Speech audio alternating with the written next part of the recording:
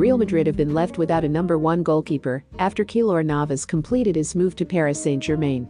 Thibaut Courtois won't be able to switch from the number 13 to number 1 shirt due to rules put in place by the Spanish Football Federation that stop players from switching shirt numbers mid-season. Alphonse Areola, who has joined Los Blancos on loan as part of the Keylor Navas deal, could be given the number 1 for his season in the Spanish capital.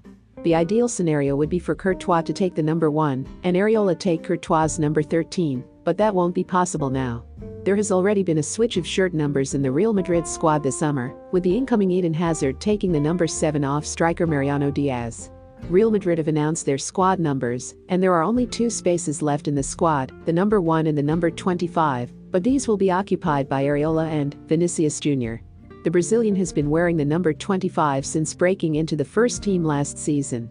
The last time Thibaut Courtois kept a clean sheet for Real Madrid was back in April.